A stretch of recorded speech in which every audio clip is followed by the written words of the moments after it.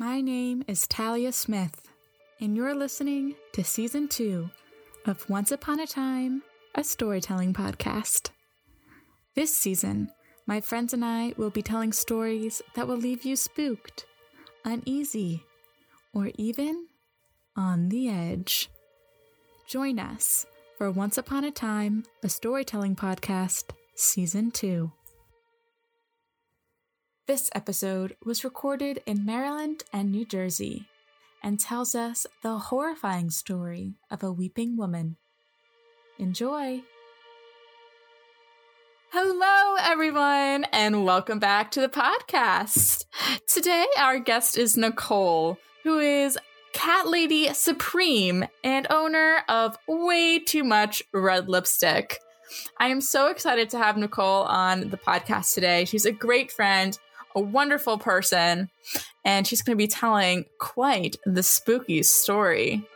So, Nicole, can you start off by telling us what the story we'll be sharing is and 3 fun facts about it?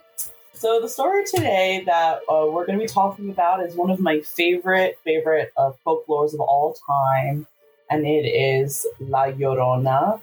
It has its origins all over Central and South America and the Southwest. Fun facts about the story is that the earliest known mention of La Llorona was in the 1800s by Mexican poet Manuel Carpio, but we know that its spoken history goes back much, much further. And also, recently, which I thought was pretty cool, horror legend, I call him a horror legend, James Wan produced a film called The Curse of La Llorona, which uses, the folklore of La Llorona as a basis for the film. And I was very excited to see that because James Wan he started the whole Saw franchise. So to see him get behind this project, I was very excited. That's so cool. I'm excited to talk more about the adaptations and how people have taken this folk tale and really spun it to the modern day. This is going to be exciting.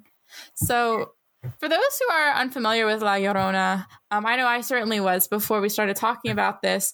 Can you introduce the topic a little bit more? Of course. I'd love to. So the legend of La Llorona has haunted women, men, and children for generations. Its legacy is enduring all across Latin America.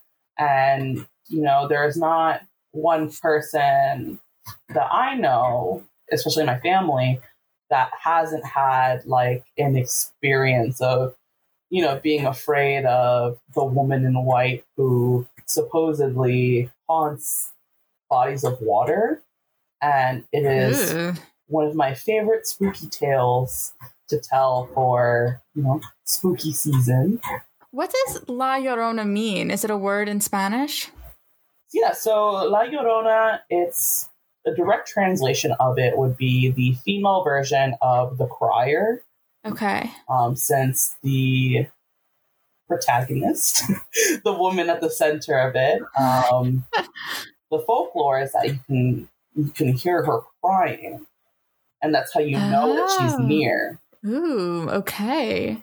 Spooky. I love it. So obviously all season we've been telling some spookier tales. But why this story? What about this story makes it a good fit, do you think, for 2020? And when were you introduced to it? So I was introduced to the story when I was younger, kind of like every other Hispanic child. So it's a story that I grew up with, and it's a story that I've known my entire life.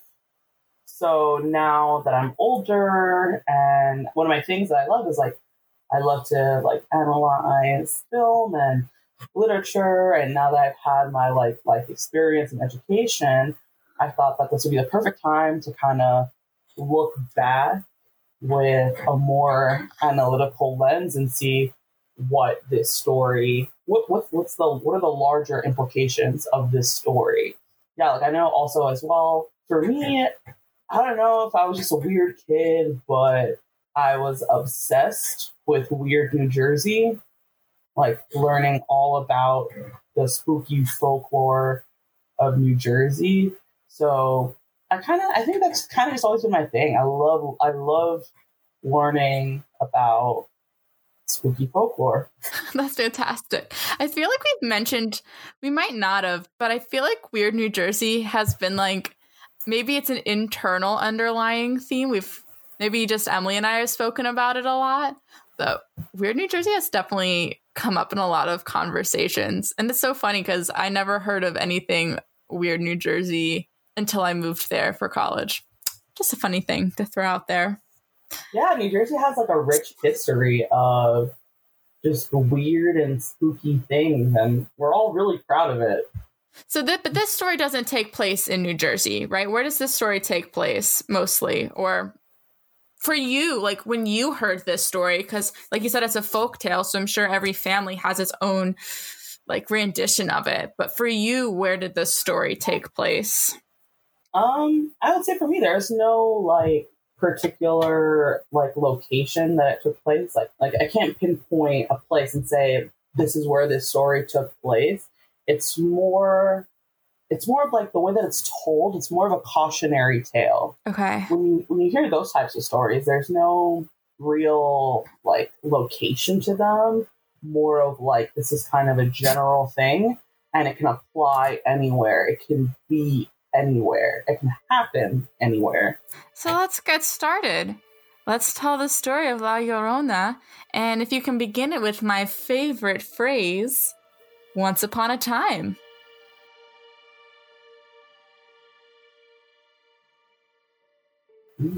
Once upon a time, there was a beautiful woman who fell in love with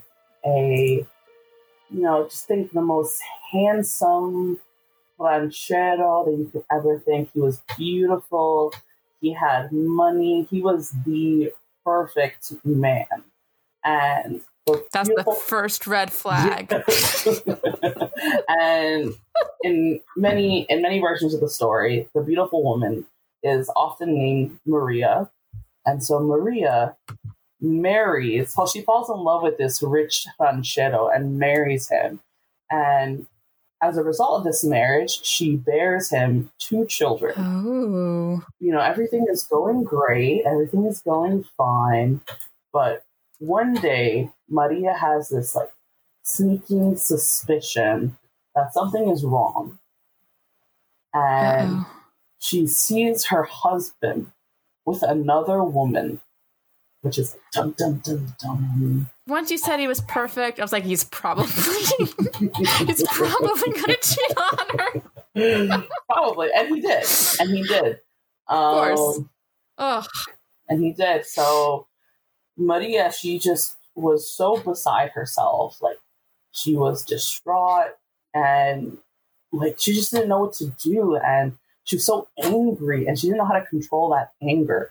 So in a fit of rage, she drowned her 2 children in a river. Oh, no. And after that, she immediately regrets it, but she's unable to save them. And she's so consumed by this guilt that she drowns herself as well, thinking that once she drowns herself, she's going to be able to be with her children in the afterlife. But unfortunately, she is unable to enter the afterlife without her children. So Maria has been doomed to walk this earth just crying and looking for her children. Because she's in that weird spot of like, she can't join the afterlife, but she's not alive. So she's just been destined to roam the earth for all of time, crying about her children that she drowned. Oh my gosh. Talk about a terrible purgatory. So besides just the general, murder of the children, what was the cautionary tale? Like, don't murder your children. What was the part that spooked you as a kid? When this story is told, it's typically told as a way to caution children from, being bad and wandering too far away from home. because the legend is if you get close, like too close to bodies of water, like if you're wandering after dark, she will find you. Or if you're playing near water, she will find you and take you because, you know, she drowned her children in a river. So Right. it is told that she haunts bodies of water. And if you are a bad child and you are wandering around that body of water, then she will come and take you. And they say that you can hear her because she's weeping and she wears a white gown, like a white dress, and she's very wet. So yeah, it's at the very basis of it, it's meant to scare children. But you know, once we go a bit further into it, when we kind of look at it in a larger sociocultural lens, there's a lot of ways that you can look at it, and how this, you know, this one folklore has a much larger meaning when it comes to how we police women and what it means to be a woman in Hispanic society. I'm loving this.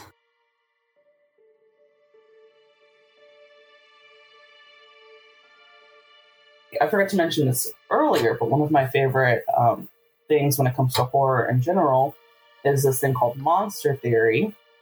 And what monster theory is, it's a way of looking at horror as a way how it mirrors our own cultural unease. That makes sense. Like, because we talked about Frankenstein a little bit. Well, we had a whole episode dedicated to Frankenstein closer to Halloween. So if you haven't listened to that yet, listeners, you should check that out after you finish this episode. And we talk about how Frankenstein's monster represents grief and Mary Shelley's like inner life, and how it's way more than just being a monster. So I think monster theory in that is really interesting. And I never really, before this season, I never really kind of stopped to consider that. So how can you relate that theory to this story?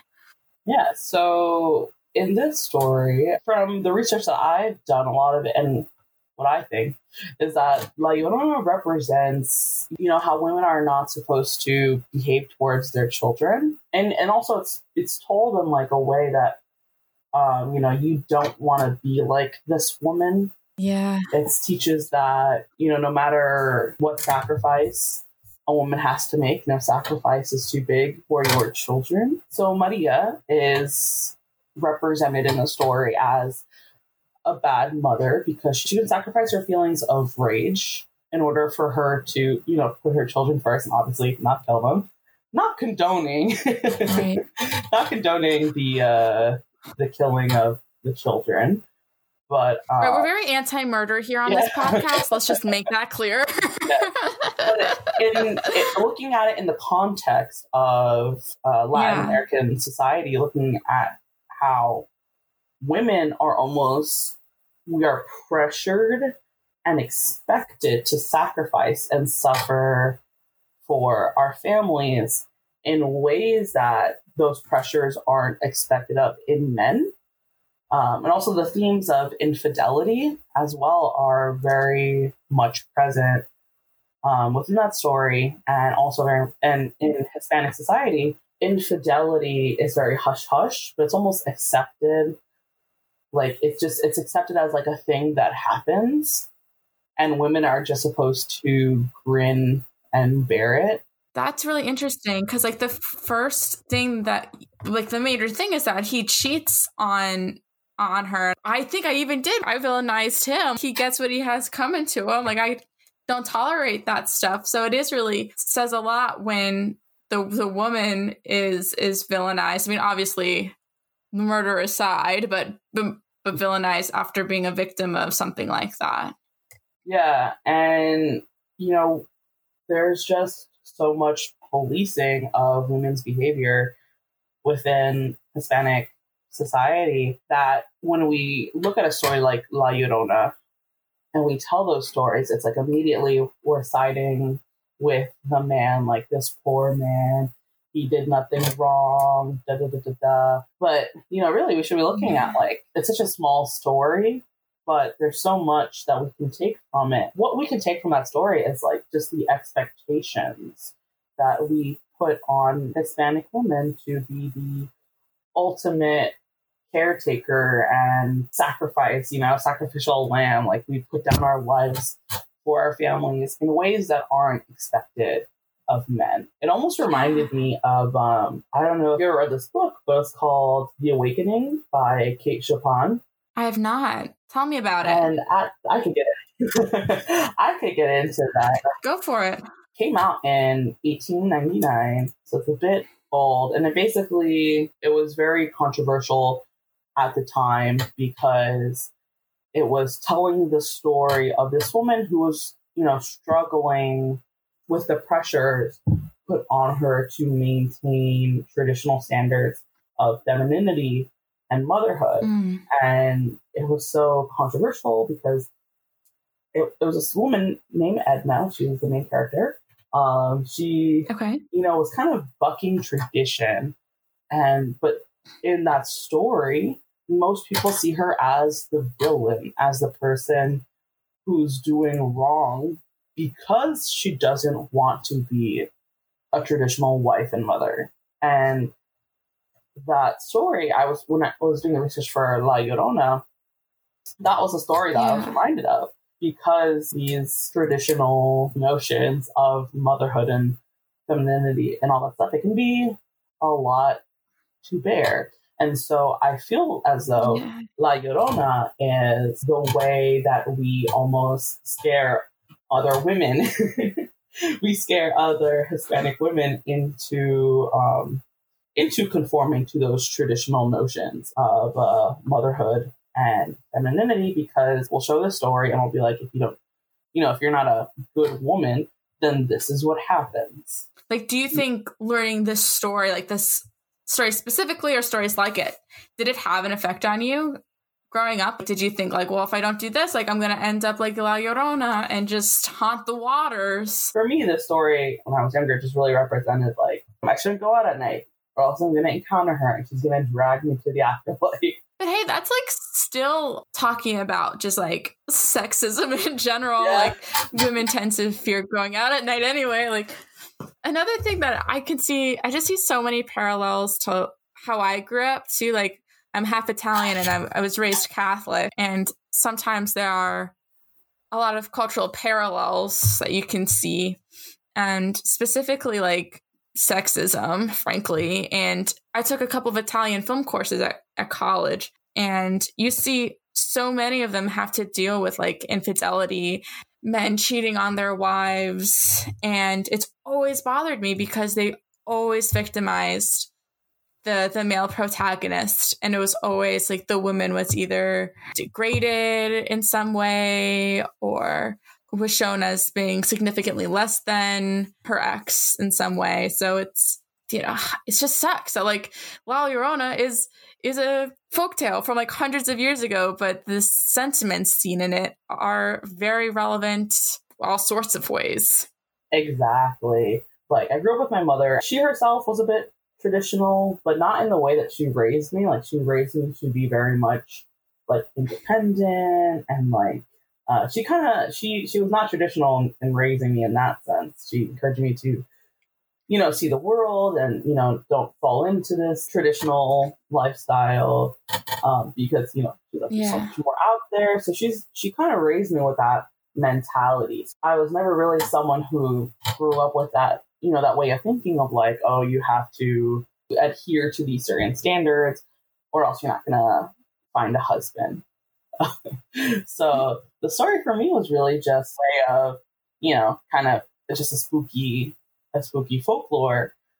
But this story has a much larger sociocultural implication. And I think now that I'm older, I've been able to really look back at it and really, go over it with a fine tooth and comb. And it actually, when I was doing the research for it, there's actually so much literature out there that supports that La Llorona is really, besides being this spooky folklore, it really is a commentary on traditional motherhood and what is expected of women when they become mothers.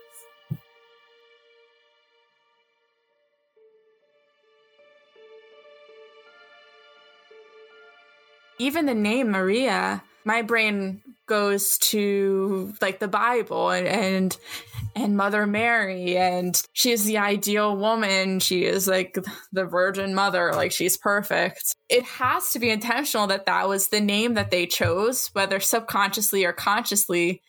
This quote unquote horrible mother, has that biblical connection in a way. And while Maria is a common name, it still has those, implications. You definitely have a point there, because there was something that I was reading that backs up that point where I would say all women, but in the context of Latin America, there is that complex of like the Virgin Mary and like the Mary Magdalene complex, Yes. And how the Virgin Mary is the ideal to which as the kind of like the ceiling is like the ideal that we should aspire to be, whereas the Mary Magdalene is like what we shouldn't be, and also like where we will end up if we don't rise to that ideal of the Virgin Mary. And so this literature suggested that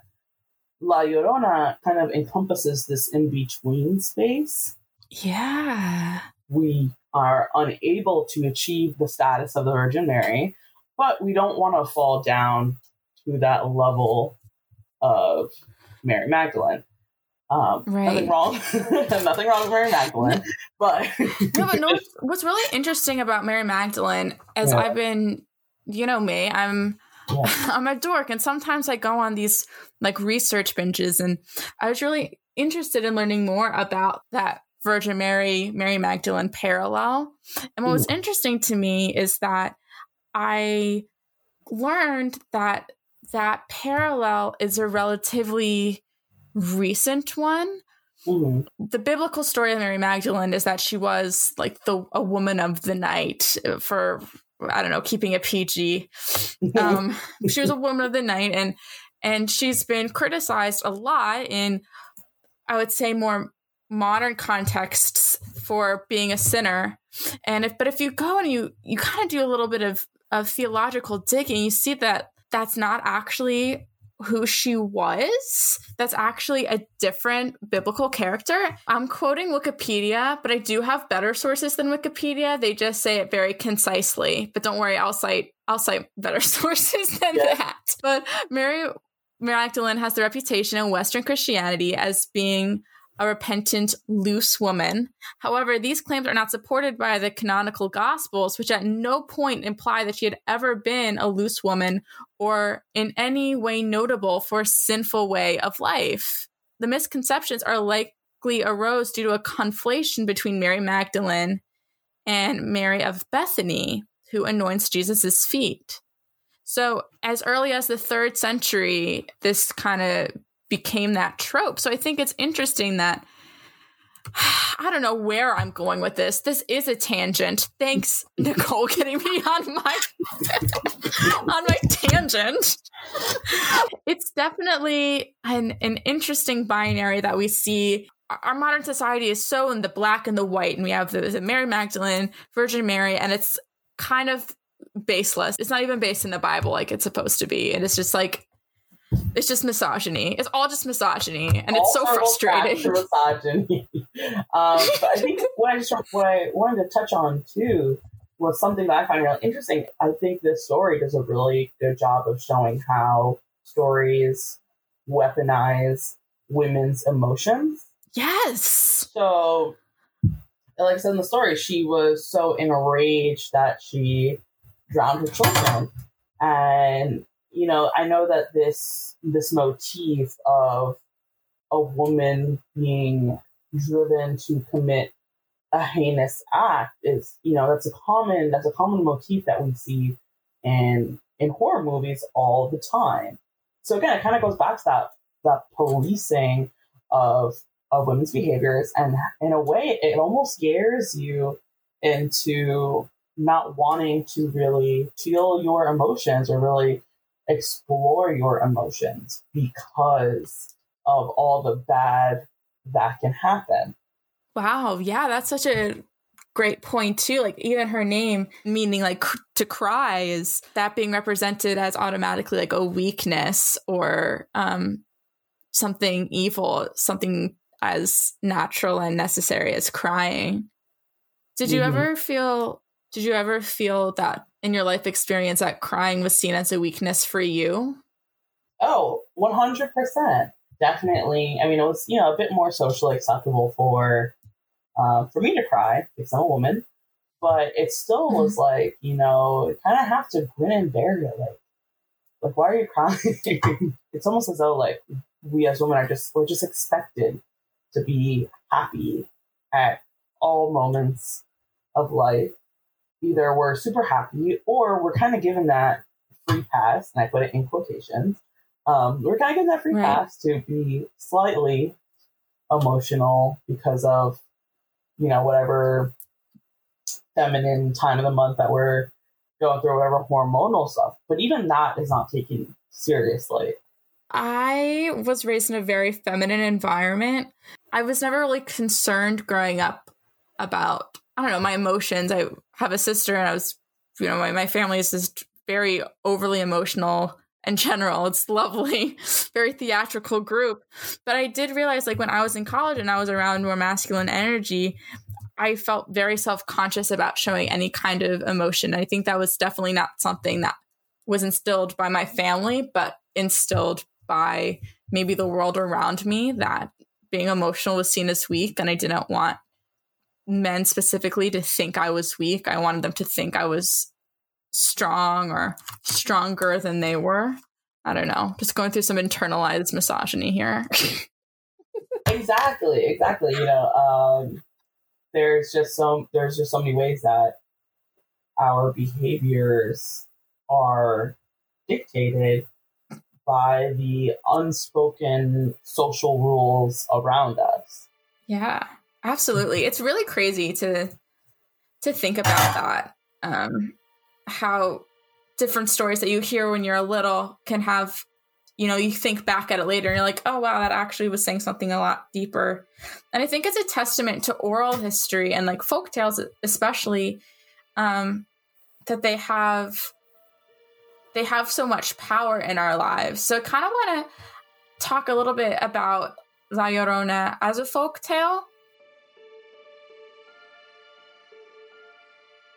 You said it's mostly in Latin American culture, but do you think all Latin American cultures, is it relegated to like a specific region? Like, where would you say this story has its most relevant? Where did the story kind of come about? Well, traditionally, I would say that this story is most predominantly aligned with Mexican culture. That's kind of like where you see it, I think, most represented. But there is some variation of the story all throughout Latin America. But I would say Mexico and the Southwest, because of its proximity to Mexico, that's where predominantly that story is kind of like mostly aligned with and mostly told. I'm a big believer that folklore is a cooler way to pass down history. Oh, yeah. I've always really enjoyed folklore because I think you get just a better picture of society and what makes that particular society uneasy. If we're talking about strictly spooky folklore, because, looking at monster theory, all the things that scare us are really just symbols of cultural unease. So folklore is, it's so important for us to not only, keep these stories alive, but also to understand the historical and cultural implications of these stories Yeah. Oral history and the passing down of these folk tales are important as well, because you don't need to know how to read, you don't need to know how to write, you just need to know how to listen to understand them. And I think there's something so special about stories that you're able to understand quickly and you can learn from, that has so much power over how we live our lives. And there's something really special about that, if not a little spooky in and of itself. Yeah, and I think, I don't know, and especially how, like, this story, when I was doing research on it, I learned that it was, mostly from Mexico and the southwestern United States, which was formerly Mexico, so that makes sense. But you're not Mexican, so even that, how that transcends cultures, I think is really special and fascinating. Yeah, well, for the listeners at home, I'm Dominican, and I'm first generation because my parents were born there, and they came over to the United States when they were in their teens.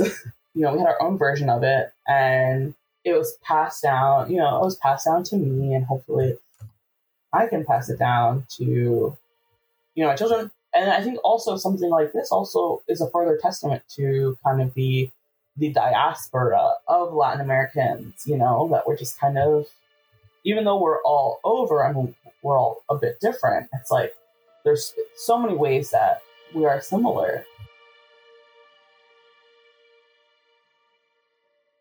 When we pass these on to future generations, those future generations almost always have their own spin on it and have their own way of portraying that story. And we always see it in the way that it's represented in horror movies. So I'm a big horror movie fan. Not surprising. Yes. So the film that I mentioned earlier, The Curse of La Llorona, actually takes place in the late 70s in LA. Is it it's a modern film, right? They made it recently? Yeah. Yes, it's a modern film. They made it in 2019. Okay. Whenever someone does a version of it, it's interesting to see how what's their take on it. So I assume you've seen this latest version, and I know there are a couple of film adaptations. So can you walk us through maybe that film version and your experience watching the film and how it related to you and maybe other people? Yes. That you were with? I'll try not to spoil it. So in this particular telling of the story, it kind of starts off in 1673 Mexico. Oh, goes way back. Yeah, it goes way, way back. And it kind of shows like a traditional, mother violently drowning her children in a stream. And, child tries to run away, but the mother catches him and drowns him. But then, 300 years later in 1973, the main character, she's a caseworker. A large part of her job is, going to the people that are in her case file, like casework, her course, her file, going to go check on them. She's just investigating kind of all these weird cases. So a large part of this is that she goes to do a wellness check for one of her clients because her children are, they're marked as truants, they're not going to school. And, she finds the children behind a locked door. And so the woman that's being investigated attacks the caseworker, and she's taken away by police. So they're telling the caseworker to keep them locked in the room so they're protected. But instead she takes them to the child services shelter. And once they're there, they're attacked by the spirit of La Llorona. Oh my God.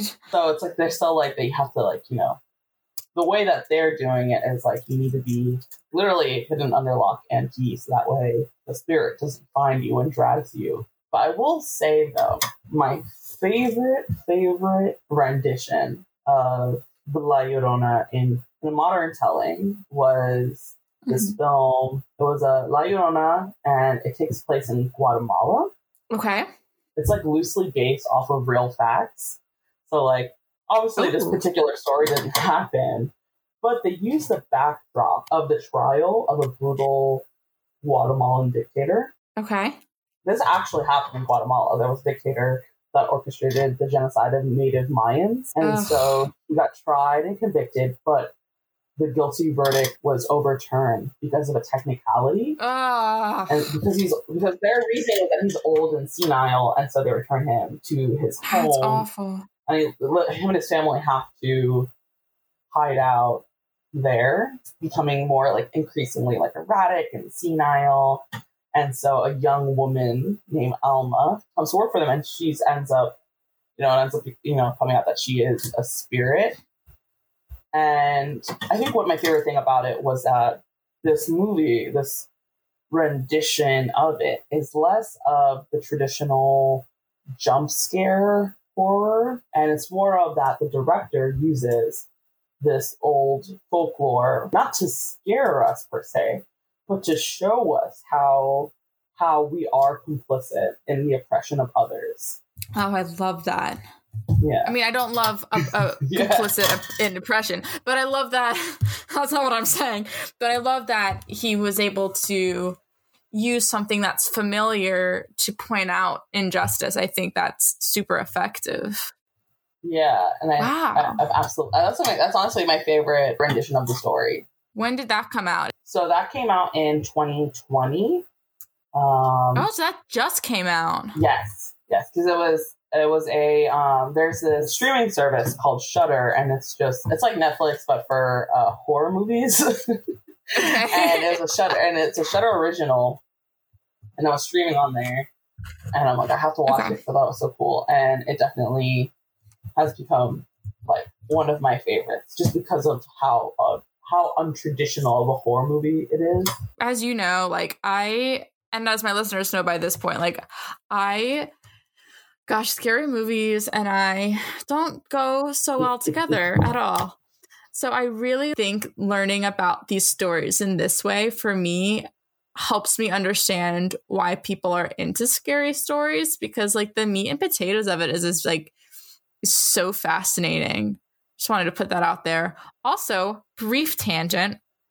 Can we talk just for 1.5 seconds how ridiculous it is that we have all these streaming services now, and we have to buy all these streaming services, and it's so much harder to pirate stuff. I don't condone pirating. I don't condone breaking the law, but seriously, what's going on? Of course. It's so hard just to get something on one thing, so you find yourself, I really want to watch this particular show, but they don't have it on this streaming site. And then by the time you finally catch up to see everything that you want to see, you're subscribed to 5 different streaming sites. Yeah.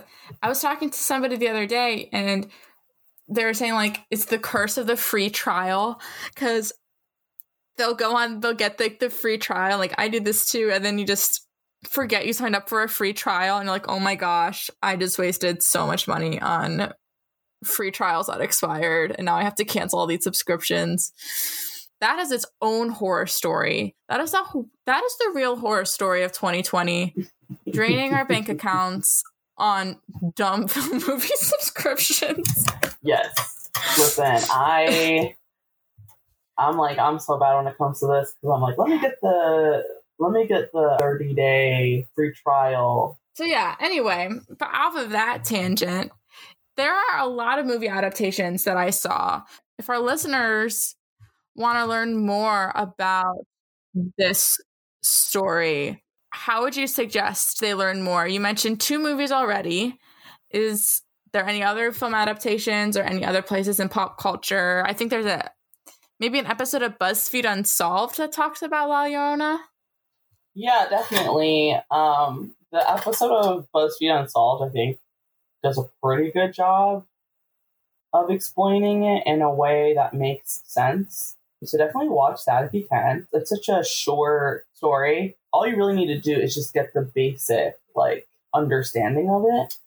And unfortunately, there's not too much research and literature about kind of how in-depth we went in this episode about it. It is out there. It's just a little bit more difficult to find. But if you're someone who's I have absolutely no idea what this is, I would highly suggest watching that BuzzFeed Unsolved.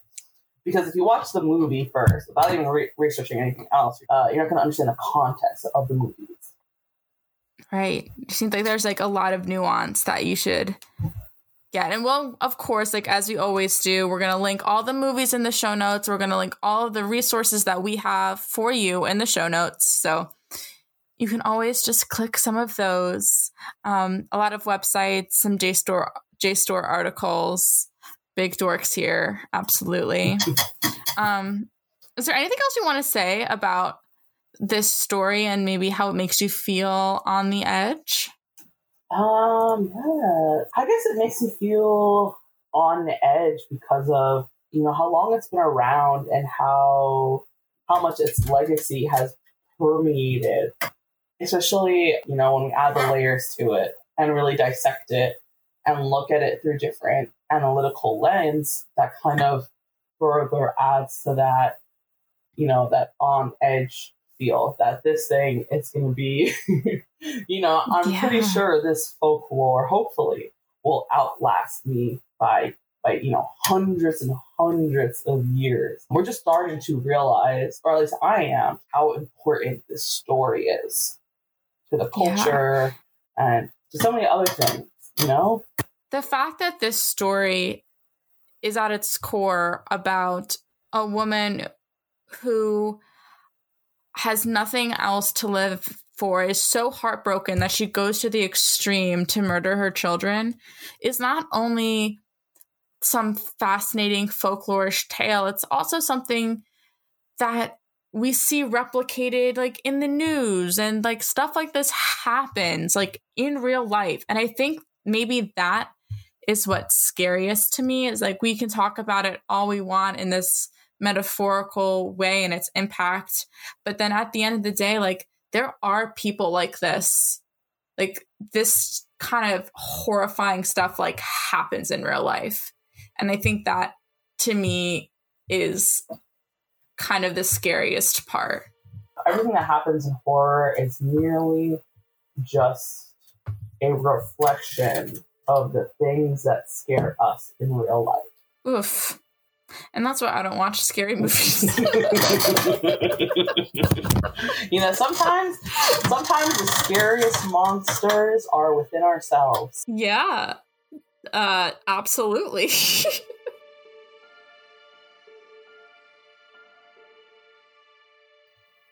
All right. So this has been, I feel like lovely is always the wrong term to use this season. Like it's not been lovely, but it's been wonderful to talk to you specifically. Yay. And first of all, you should know that Nicole is such a wonderful human being in so many ways, and she's really been like a big sis to me. So it's been awesome talking to her. We always want our guests to promote what they're working on. And so Nicole's working on some really cool things right now. So why don't you talk a little bit about that and throw out some of your apps? So one of the things that I've been working on and I'm very excited about, I am involved in this thing called The Plastics. And they are a supporter group. We seek to promote, support, amplify and advocate for women and LGBTQIA plus supporters of MLS, USL, and NWSL. Can you just tell us what that means, like what those abbreviations stand for? So MLS is Major League Soccer. It's all soccer. And so the NWSL is the Women's Soccer League. The USL is the kind of the lower division. It's the United States League. So MLS is like the top league of the United States, and then it's USL. They're like a lower division, and then the NWSL is just the women's league. So awesome. In soccer culture, there's a lot of gatekeeping and a lot of misogyny, and a lot of that I think prevents people from marginalized groups from wanting to participate in soccer, and it makes me so sad, and it makes a lot of us sad. So I was asked to become a moderator for this group, and we've been doing a lot of cool work. Like we've done Twitch streams to raise money. We collaborated with a lower division team called Motoric, and they're actually based in Maryland. Hey! Yeah, and so we collab with them to release these really cool jerseys that are black and they have skulls on them and they have like pink trim. And, you know, we also have this really cool kind of offshoot called Operation Fierce Love, where we raised a ton of money to provide queer members of the plastics community with a jersey if they can't afford one. So, oh, fantastic! You know, if you want to follow us and see all the cool stuff that we do, we are at the plastics_SG, and yeah, I think we do a lot of cool stuff, and we're very like boisterous and loud and bold, and you know, we really do stand up for everybody. And I like to use the term aggressively inclusive. I love that. Yeah. I love that. Awesome. Everyone should go follow them. You're on Twitter, right? Yes, Twitter, Instagram. Give us a follow. Awesome. We'll include that in our show notes as well. And do you want to throw out your personal ats while you're here? Yeah, follow me at XO_GlenCoco. That is my at for Twitter and my at for Instagram.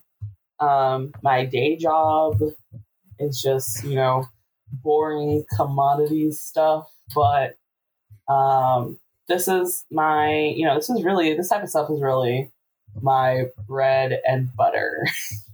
Love learning new things. I love reading. So yeah, you know, if you want to say hello or want to talk to me more about it, don't be afraid to hit me up as long as you're nice. Yes, please. Only nice people. We have really nice yes. listeners. Yes. So, and y'all know if you want to, I don't know, contact me, you can do that on Instagram, Twitter, and TikTok at @justThe_Italian. So, yeah.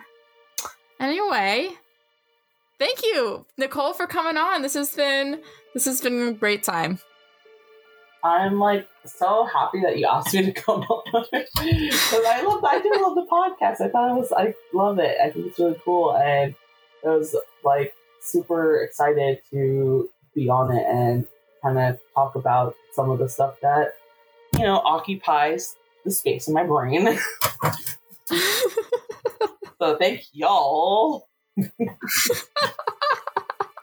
You're the best. Once Upon a Time, a storytelling podcast, was produced by Talia Smith and Emily Joba. You can buy us a coffee to support this podcast at buymeacoffee.com/onceuponatimepc. Our guest today was Nicole Arias, and our story was La Llorona. Our featured artist this week was Christina Martinez. You can check out their work on Instagram and on our show notes. Music is Photos of Murder by John Bartman. Our Instagram is @astorytellingpodcast, and our email is astorytellingpodcast@gmail.com. You can listen in on Spotify, Apple Podcasts, Stitcher, or wherever you get your podcasts. We only have 2 more episodes left of Season 2, so thank you so much for listening so far. Links to all of our resources are in the show notes and on our website. The end.